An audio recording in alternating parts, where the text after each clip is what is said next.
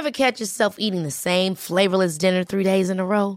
Dreaming of something better? Well, HelloFresh is your guilt-free dream come true, baby. It's me, Keke Palmer. Let's wake up those taste buds with hot, juicy pecan-crusted chicken or garlic butter shrimp scampi. Hello Fresh. Stop dreaming of all the delicious possibilities and dig in at HelloFresh.com. Let's get this dinner party started.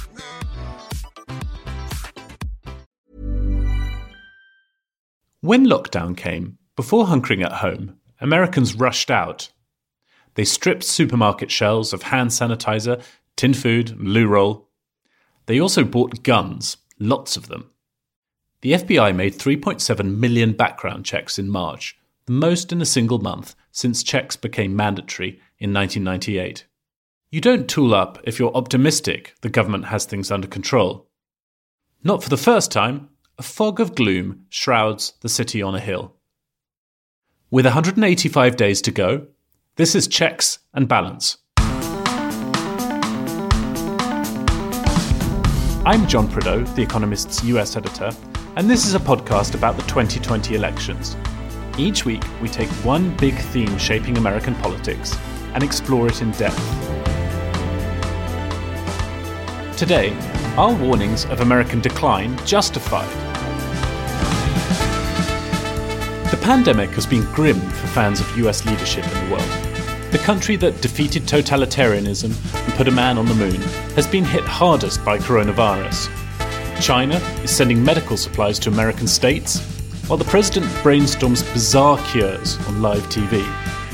Is America ceding global leadership to China? Maybe. What's certain is that predicting the imminent decline of the Republic and preparing for it is a long-standing American tradition. In this episode, we'll find out which president invented modern declinism and hear from someone who spent years preparing for societal breakdown, only for those plans to go horribly wrong.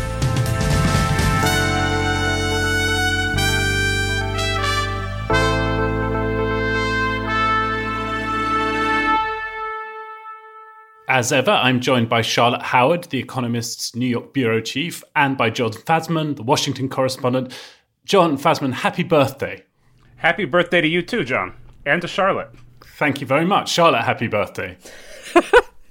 Thank you. It sounds like the beginning of a weird skit. I read in Politico that it was John Fasman's birthday earlier this week, which is about the most DC thing you can possibly have. It's right up there with the president's run before a Nats game or a sort of fancy brunch at Le Diplomate. To have your birthday noted in Politico with an interview is, you know, a kind of DC ritual. So we were teasing John gently about this, Charlotte and I, and it turned out that Charlotte's birthday was the following day, which is also my birthday. So Charlotte and I share a birthday. 3 hosts, 2 days, 7 years. Exactly. You got it. Okay, enough birthday excitement. Let's get down to the serious business of superpower competition.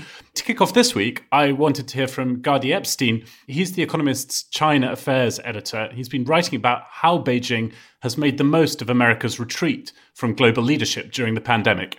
Well, a moment that really struck me when I was reporting on China's response to COVID-19 was in early April, when in the matter of a couple days, Andrew Cuomo, the governor of New York, and Charlie Baker, the governor of Massachusetts, each thanked Chinese officials for facilitating the delivery of ventilators and PPE to their states at the same time as the federal government was seizing deliveries of PPE around the country, including in their states, much to their consternation.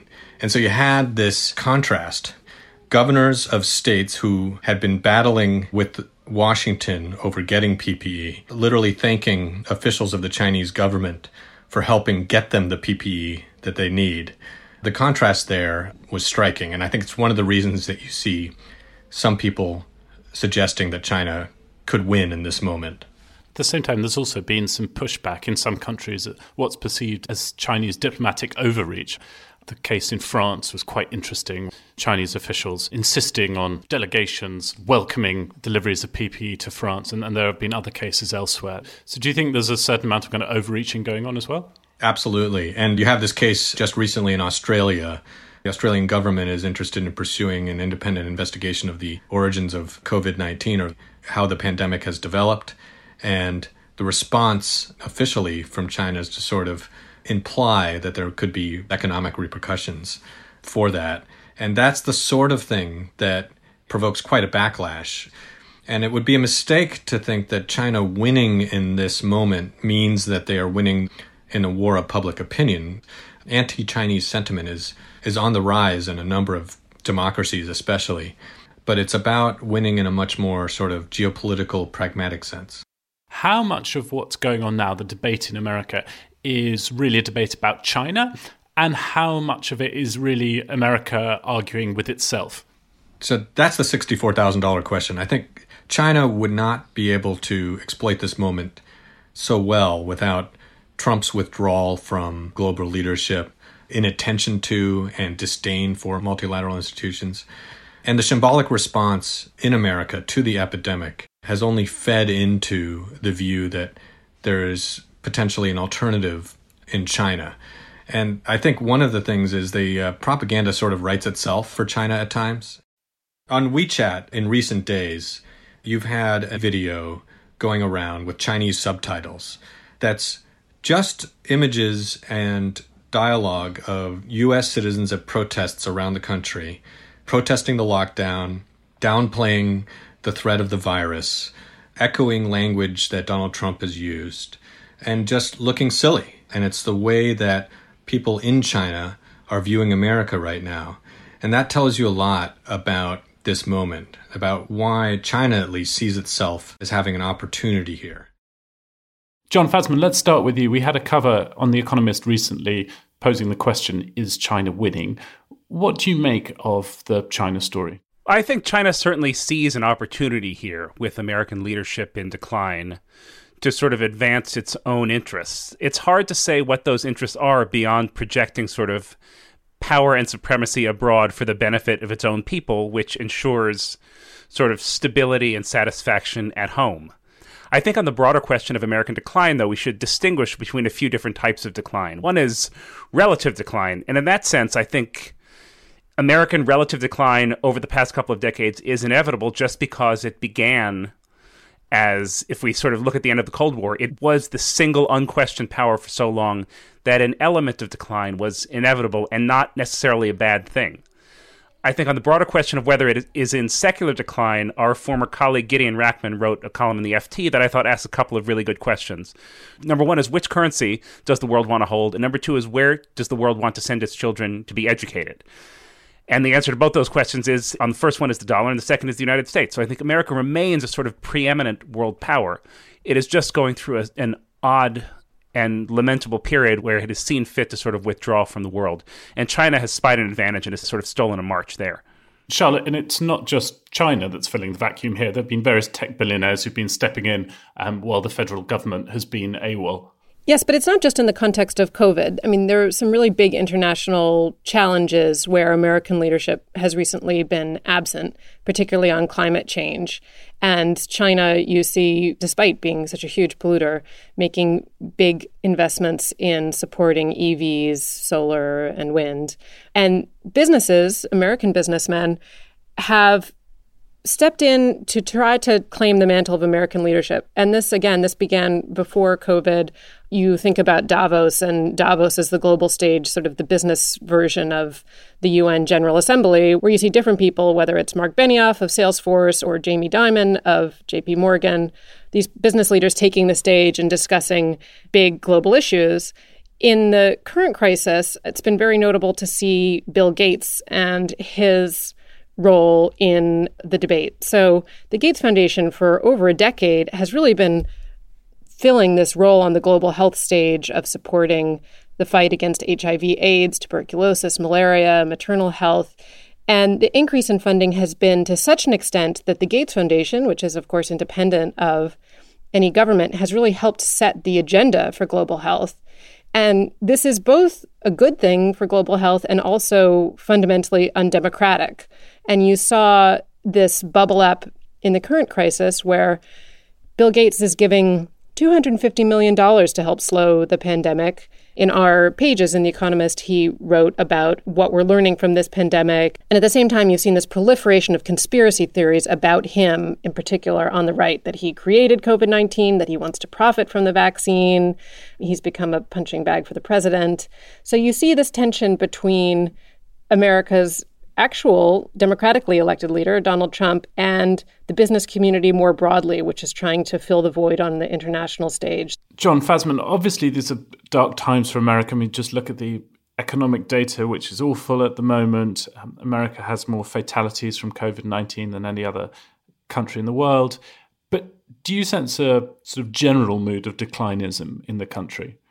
I think that the virus was always going to be tough for America, just as it has been tough for other countries. I think what it has revealed that America needs to pay attention to is the lack of trust. The countries that have done well in combating the virus, I'm thinking particularly of Germany and South Korea, have extremely high levels of social trust, and America doesn't. And the next administration, whether it is Donald Trump back for a second term or Joe Biden, really needs to figure out how to start fixing that. I think Donald Trump's habit of pitting Americans against each other and of sort of thinking of himself as the president for his own base hasn't been helpful. But it is fixable. It won't happen overnight, but Americans' mistrust of each other shouldn't be given any more time to fester. Okay, thanks, guys. In a moment, we'll go down another historical rabbit hole. But first, a reminder for our listeners. If you don't have a subscription to The Economist yet, now is the time to fix that. This week's issue is packed with mind fuel. The piece that generated the most heat in our editorial meeting is about how soon schools should reopen. All The Economist's coverage of the pandemic is available at economist.com/coronavirus. To receive 12 issues for $12 or £12, head to economist.com/pod2020. The links are, as always, in the show notes for this episode.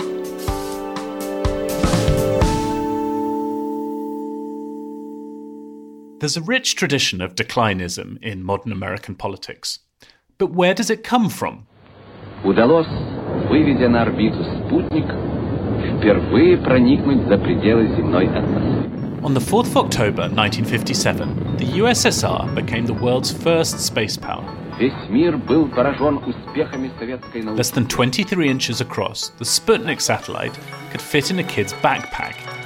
But it had an outsized impact on the American psyche. Commentators at the time compared the shock to Pearl Harbor. They lamented an America that had grown soft and complacent. The US seemed vulnerable in the late 50s, hit by the worst recession to interrupt the long boom from the Second World War to the 1970s.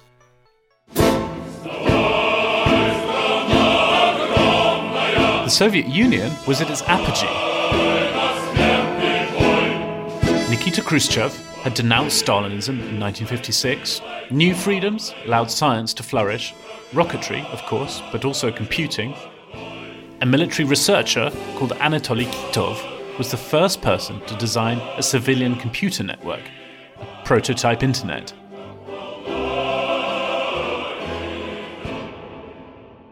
Sputnik's batteries ran out after 3 weeks, but its legacy tormented America for much longer. A top-secret report for President Eisenhower, the Geither Report, warned that economic growth in the USSR was outstripping America. By 1980, the report said, Soviet military spending could be double that of the US. The junior senator from Massachusetts spied an opportunity amid the anxiety. John F. Kennedy began to attack Eisenhower for presiding over a missile gap with the Soviets. That gap never really existed, but the story of a proud nation derailed from destiny by poor leadership was irresistible. Kennedy was aided by Khrushchev, who became the first Soviet leader to visit America in 1959. He cheekily presented Eisenhower with a replica of a ball the Russians had just shot to the moon. On a return visit to Moscow, Vice President Richard Nixon was filmed in an odd series of debates with Khrushchev. There are some instances where you may be ahead of us. Even he acknowledged the Soviets' technological edge. Of the thrust of your rockets for the investigation of outer space. There may be some instances, for example, color television, where we're ahead of you. When Kennedy hit the campaign trail the next year, he sketched a gloomy picture of America's standing in the world. Maybe our high noon has passed, the young senator said. Maybe our brightest days were earlier, And now we're going into the long, slow afternoon. For most of the 20th century, they admired American science and American education, which was second to none. The people of the world, Kennedy said, were no longer assured of US leadership. They wonder why Russia is turning out twice as many scientists and engineers as we are, and they are entitled to an answer. The Soviet threat evaporated eventually, but Kennedy's narrative of decline had served its purpose.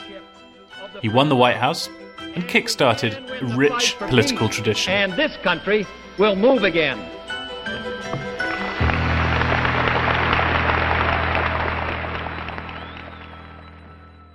Charlotte, declinism and fear of decline is a really old theme in American politics. I mean, you go right back to some of the first presidential elections, and you can see candidates rhetorically worrying about throwing away the legacy of their forebears and the republic going to ruin. In the more modern era, we had a quick look through the Economist archive and found articles about American decline under at least 4 former presidents. JFK around the Bay of Pigs, Jimmy Carter with the Iran hostage crisis, George Bush Sr. when Japanese firms seemed to be gobbling up all of America, and Barack Obama during the financial crisis. Sometimes that obsession with declinism sort of prompts a healthy reaction, and sometimes it doesn't. How optimistic are you feeling that this bout might lead somewhere useful? Well, as you say, this is something that has been a mainstay of American politics for a long time. Charles Dickens said of the United States that if its citizens were to be believed, America is, quote, always depressed, always is stagnated, and always is at an alarming crisis, and never was otherwise. But you're right that a feeling of declinism absolutely does shape politics and real action. So Donald Trump, really, it was formed by what he experienced as a dramatic and traumatic expansion of Japanese power in the 1980s. And in 1987, Donald Trump was placing full-page newspaper ads in New York papers saying that Japan and other nations are taking advantage of the United States. It was a letter that was addressed to the American people with his signature at the bottom. And they demanded these advertisements that we should tax these wealthy nations and end our deficits, and said, let's not let our great country be laughed at anymore. Anyone who followed the 2016 election would recall those words that he would always say, that other countries are laughing at the United States. One of the things I found most striking about his rhetoric then was that I was taught that in order to win an American presidential election, you had to basically sound like Ronald Reagan in 1980 and say it was morning in America and project an optimistic image of America's future. And Donald Trump, of course, in 2016 didn't do that at all. He literally said that America is a hellhole and it's going down fast. That is not the kind of rhetoric that typically would have been successful for a presidential candidate. However, in a sense, he was tapping into this really old tradition of American declinism that people who've been running as opposition candidates have made use of time and time again. Kennedy perhaps in a slightly different register, but this goes way back. That is true, but you have to remember that non-incumbent presidential candidates always run against the status quo. And the undercurrent of Barack Obama's 2008 campaign was, we're in trouble, the way things are going now isn't good, and we will make it better by looking ahead. Now, Trump sort of turned that on his head and said, make America great again, with the implication that we have to sort of go back to the way things were. Implicit in any non-incumbent presidential candidate's pitch is the idea that the way things are going now in America is not good and not sustainable, and you need me to fix them. They are always running against the present. It's worth pointing out that when there have been deep and long economic crises, as Robert Kagan has pointed out in essays, America often has come back stronger. So after the 1890s, the 1930s, the 1970s, the decades following each of those crises were periods of American resurgence with global power and influence rising. So I think the question this time around is what will happen, of course, in the coming months, coming year, but then also in the decade after. Okay, Charlotte, if we're interested in measuring decline and working out whether it's a real thing or whether it's just this age-old tradition of America sort of freaking out, what are the objective criteria you'd use? What are the yardsticks? Well, I'll have Fasman weigh in on this too, but you could look at the dollar. So as the pandemic picked up, there was a strong depreciation of the U.S. dollar. That was followed by a quick rebound, actually, through the middle of March. And by the end of March, it had come down a bit and leveled off. But the dollar today is a relatively stronger currency than it was in the months leading up to the pandemic.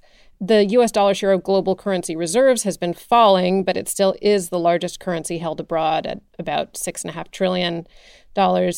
If you look at GDP, China seems to have overtaken the U.S. in around 2014 when you consider purchasing power parity, but America still has relatively greater GDP per capita. There's debate about what's the most important metric to look at. So Michael Beckley of Tufts says it's more important to look at net resources versus gross resources. That is, how much is required to produce this GDP growth. And by this measure, America is still miles ahead of China. The other metric we can look at is education. The number of Chinese students at American universities over the past decade has tripled, and they comprise the largest percentage of the U.S. international student population. I would think that if America really were in decline, you'd see a flood of American students rushing to study in China. Instead, you've seen the opposite. You've also seen, if you look at the number of Nobel Prizes that countries have garnered, America has by far the largest number in chemistry, physics, and medicine. We have 269, and China has only 5 total. So, John, Xi Jinping famously sent his daughter to Harvard. You're saying that the moment when President Don Trump Jr. sends his child to study in Beijing, that'll be the time to really worry about America's prospects. Exactly. One thing we haven't talked about is defense spending. Charlotte, give us a comparison between America and China there. America's still very obviously the giant on the international stage. In 2019, Chinese defense spending was $719 billion, which is a very large sum, but it's still less than 40% the defense spending of America. America has 19 aircraft carriers. The rest of the world's countries combined have 12. Of those, China has 2. So America's still the giant. I mean, there is this question of how other countries view America's reliability. And in that, there was a poll that looked at 33 countries. Generally, countries, but for a few, have much more favorable views of the U.S. than China. But there's a lot of skepticism, in particular, about Donald Trump. In France, for instance, people trust neither Xi Jinping nor Trump to do the right thing on global affairs. But if you had to choose one, more French people choose Xi Jinping, which is pretty striking. The same is true in Sweden, Germany, Spain, and even the UK. So that gives you a sense of the way the rest of the world views America at the moment. Okay, thank you both.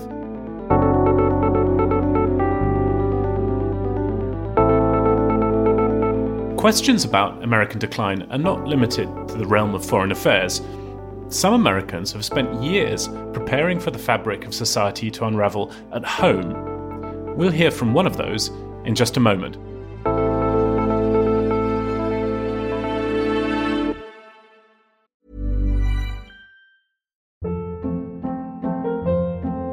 Hold up. What was that? Boring. No flavor. That was as bad as those leftovers you ate all week. Keke Palmer here, and it's time to say hello to something fresh and guilt-free. Hello Fresh. Jazz up dinner with pecan-crusted chicken or garlic butter shrimp scampi. Now that's music to my mouth. Hello Fresh. Let's get this dinner party started. Discover all the delicious possibilities at HelloFresh.com.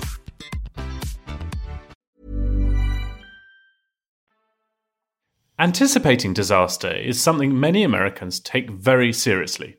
John Fasman, you've reported on preppers before. How are they dealing with the COVID crisis? Yeah, late last year, I went to a preppers conference in northern Idaho. And what struck me about that conference is how many people had a sort of grim eagerness about social unraveling and being ready for it when others weren't. The most thoughtful person I talked to in reporting, though, was completely unlike that. His name is Bronson Griscom. He's probably not who you have in mind when you imagine a prepper. He, in fact, describes himself as a JV prepper.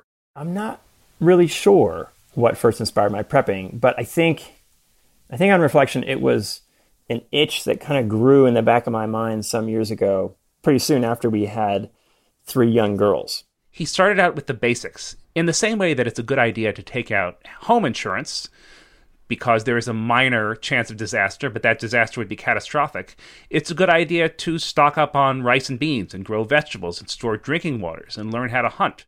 I'm a biologist. A basic lesson of biology and ecology is that all populations go up and down. Humans are no exception. Complex civilizations protect us, but civilizations also collapse, and they do so unexpectedly.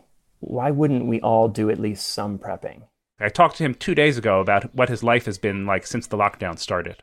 In early March, when we had early news about the coronavirus in China, but I think few considered it much of a threat to the U.S., I kind of panicked. I went out on a food shopping binge, and I convinced my wife and 3 young kids and father-in-law to make a beeline for our cabin in West Virginia. So there we were, attempting, I guess, the homesteader's dream. At first, it was kind of idyllic. Our kids were running around through, sun-dappled forest, playing in this babbling brook. We're all cozy with our stored food. My father-in-law was sleeping in his teardrop camper with his 2 large dogs who really wanted to eat our cat. And meanwhile, we'd set up a new satellite internet system so that we had internet, which was really the lifeline for us because both my wife and I had to be online to function in our jobs. The catch was it wasn't working well. There was a tree kind of in the way of the line of sight for this internet dish. So in another bit of a panic, I got out my chainsaw and I felled this tree, which was near the house.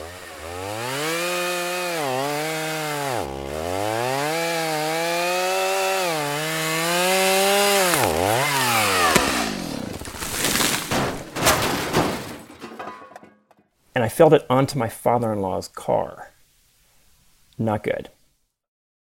So amidst the trauma that kind of ensued from that idiotic move on my part, we all agreed that my father-in-law and his dog should move into the cabin. The cat had a series of near-death experiences and began to pee on our duvet cover and kind of all over the house. The cold rain set in, and this cabin became like a stinking, crowded, muddy, barking, scratching prison camp as we attempted to do lots of Zoom meetings and homeschool the kids and etc.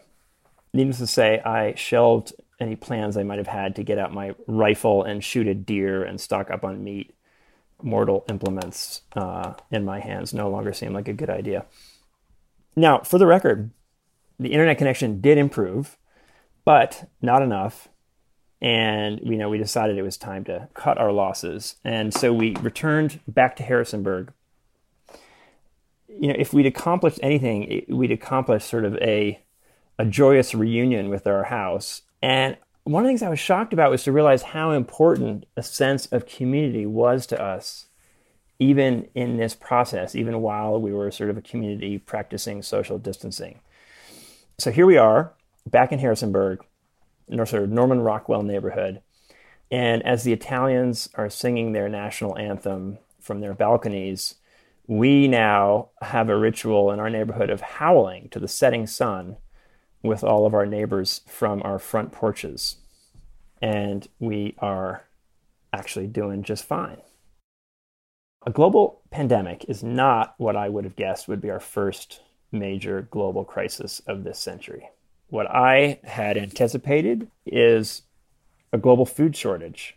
In any case, regardless of being wrong about kind of what we'd struggle with, I think that some of the prepping I've done is now making a bit more sense to my wife, who is, let's just say, a little bit more rational than me.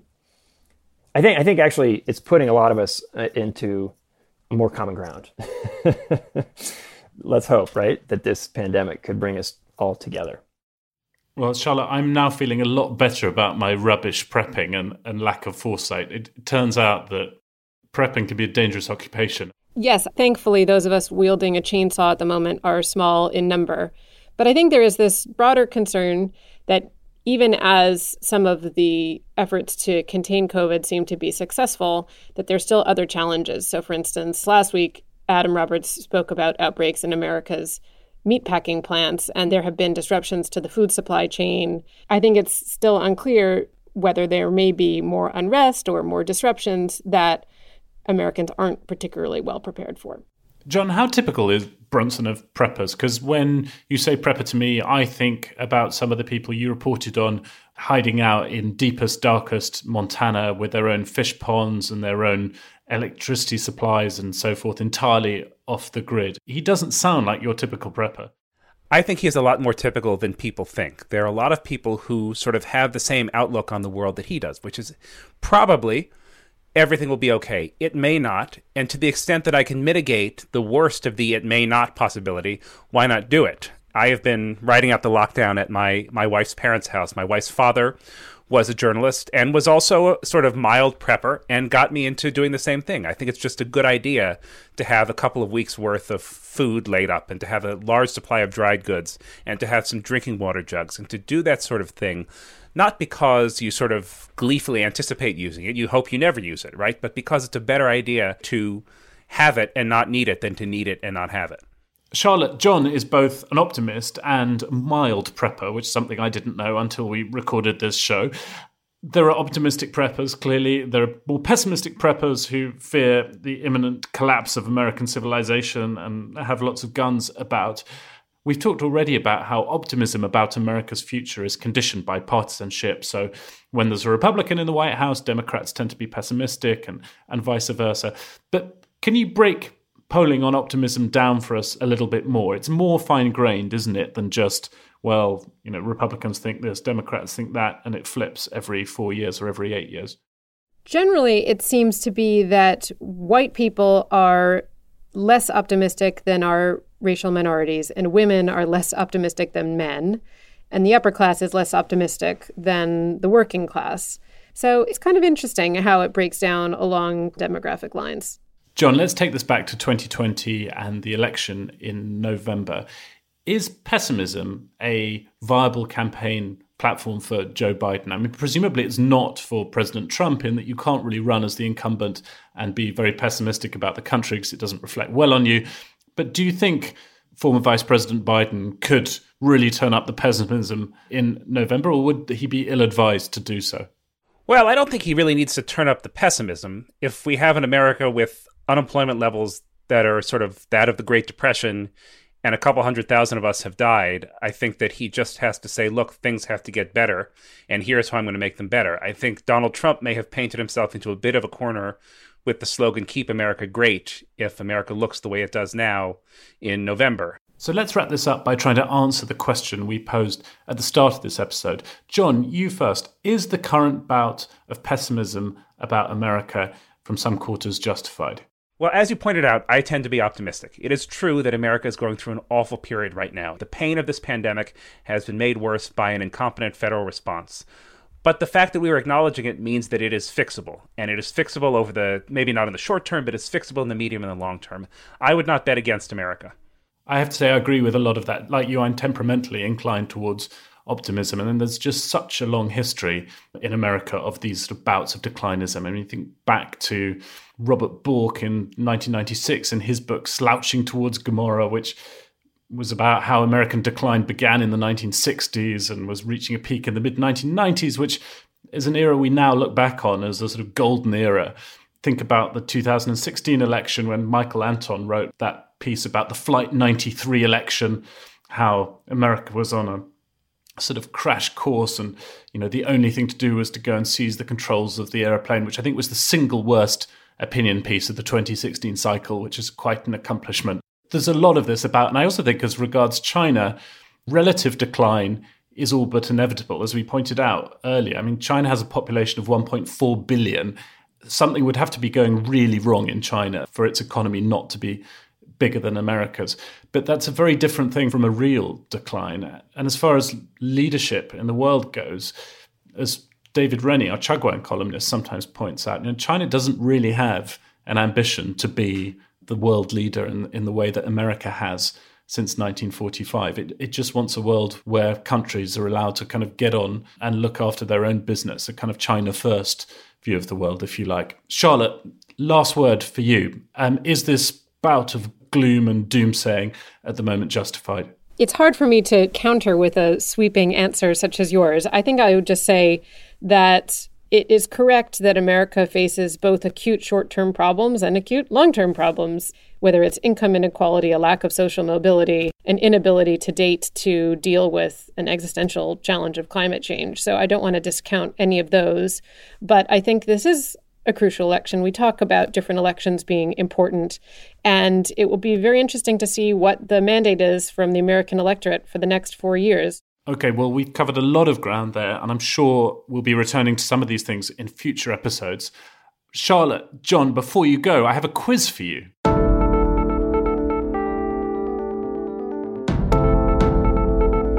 This week's jewel from The Economist's archive is from April 1961. The paper endorsed John F. Kennedy's inclination, at that point, to concede supremacy in manned spaceflight to the Soviets.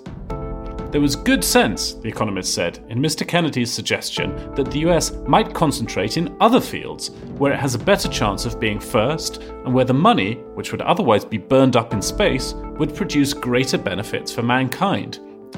Which particular technology did The Economist and Kennedy have in mind?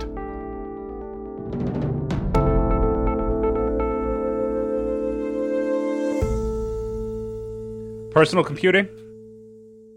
This is just a very difficult question. I think of these quizzes as sort of Jeopardy for sadists. I think maybe something healthcare related, like some magic vaccine. I think you're closer. It was water desalination. That's not remotely closer. We're both just extremely wrong. The first desalination plant opened in Freeport, Texas, later that year. Kennedy said desalination was more important than any other scientific enterprise. LBJ, a great Texan, saw clean water as a cause that could unite the free world, but the technology was too energy intensive to sustain federal backing once the oil crisis hit. Which country is home to the world's largest desalination plant today? Israel. Close. Saudi Arabia. Oh, I should have known that. They do have huge desalination there. Thank you, John. Thank you, Charlotte. Thanks, John. Thank you. That's all from us. If you've enjoyed this episode, please give us a review and a rating. Thank you very much for listening. Stay safe and stay sane. We'll have more Checks and Balance next week.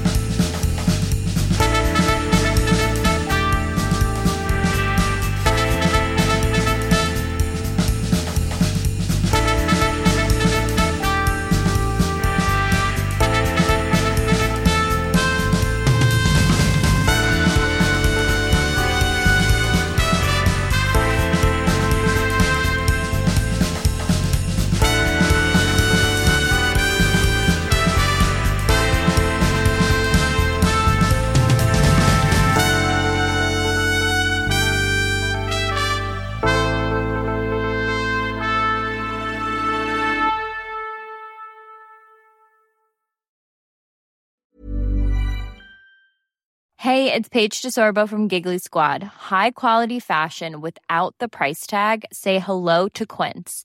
I'm snagging high-end essentials like cozy cashmere sweaters, sleek leather jackets, fine jewelry, and so much more. With Quince being 50 to 80% less than similar brands. And they partner with factories that prioritize safe, ethical, and responsible manufacturing. I love that. Luxury quality within reach. Go to quince.com/style to get free shipping and 365-day returns on your next order. Quince.com/style.